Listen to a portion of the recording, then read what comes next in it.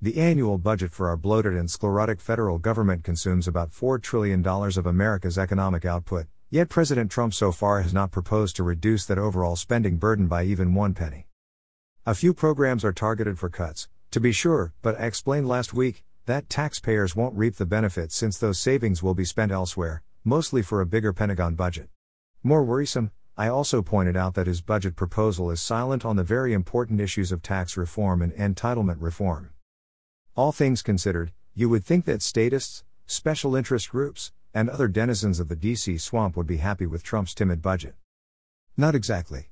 There's so much wailing and screaming about savage and draconian budget cuts, you would think the ghost of Ronald Reagan is haunting Washington.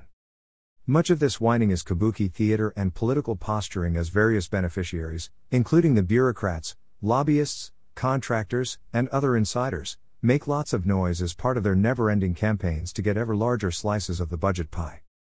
And nothing demonstrates the vapidity of this process more than the imbroglio over the Meals on Wheels program.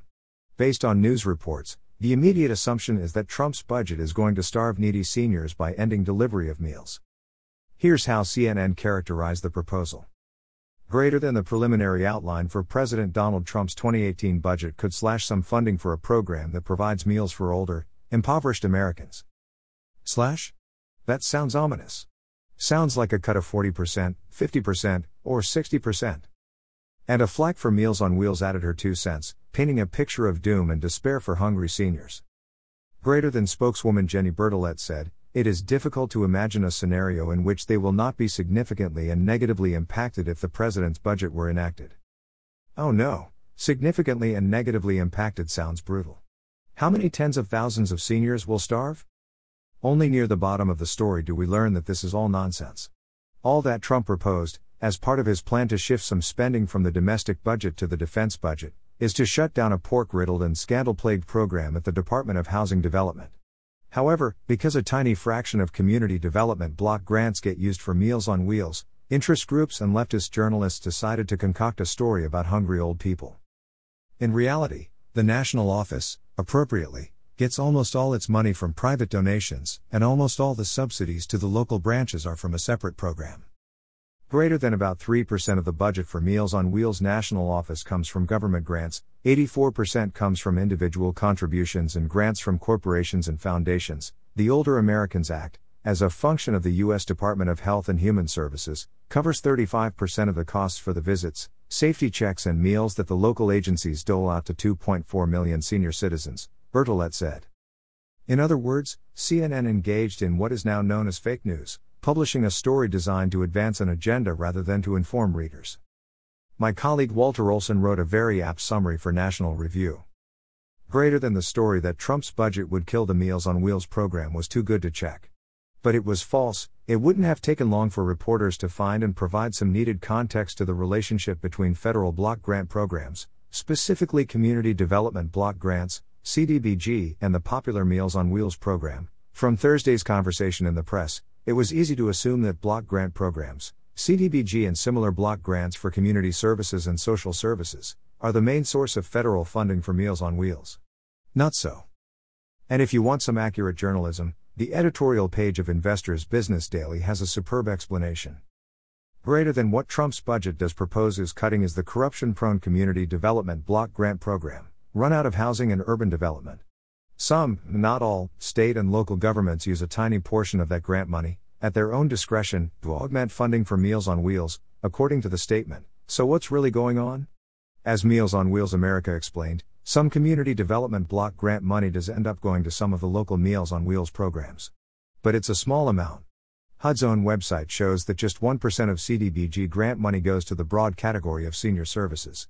And 0.17% goes to food banks. All of this information was easily available to anyone reporting on this story, or anyone commenting on it, which would have prevented the false claims about the Meals on Wheels program from spreading in the first place. But why bother reporting facts when you can make up a story? The IBD editorial then shifted to what should be the real lesson from this make-believe controversy. Greater than this fake budget-cutting story ended up revealing how programs like Meals on Wheels can survive without federal help. As soon as the story started to spread, donations began pouring into Meals on Wheels.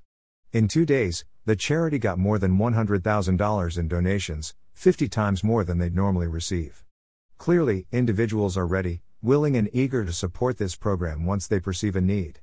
Isn't this how charity is supposed to work, with people donating their own time, money and resources to causes they feel are important, rather than sitting back and expecting the federal government to do it for them? At the risk of being flippant, Libertarian Jesus would approve that message. But to be more serious, IBD raises an important point that deserves some attention. Some Republicans think the appropriate response to CNN's demagoguery is to point out that Meals on Wheels gets the overwhelming share of its federal subsidies from the Older Americans Act rather than CDBG. In reality, the correct lesson is that the federal government shouldn't be subsidizing Meals on Wheels, or any redistribution program that purports to help people on the state and local level. There's a constitutional argument against federal involvement. There's a fiscal argument against federal involvement. There's a diversity argument against federal involvement. And there's a demographic argument against federal involvement. But there's also a common sense argument against federal involvement. And that gives me an excuse to introduce my third theorem of government. Simply stated, it's a recipe for ways to launder money through Washington. P.S. For those interested, here is the first theorem of government and here is the second theorem of government. P.P.S. I started today's column by noting that Trump hasn't proposed even 1 penny of lower spending. That's disappointing, of course, but the news is not all bad. The president has endorsed the Obamacare reform legislation in the House of Representatives, and while that legislation does not solve the real problem in our nation's health sector, at least it does lower the burden of taxes and spending. Republished from International Liberty. Daniel J. Mitchell. Daniel J. Mitchell is a senior fellow at the Cato Institute who specializes in fiscal policy, particularly tax reform, international tax competition, and the economic burden of government spending. He also serves on the editorial board of the Cayman Financial Review. This article was originally published on fee.org. Read the original article.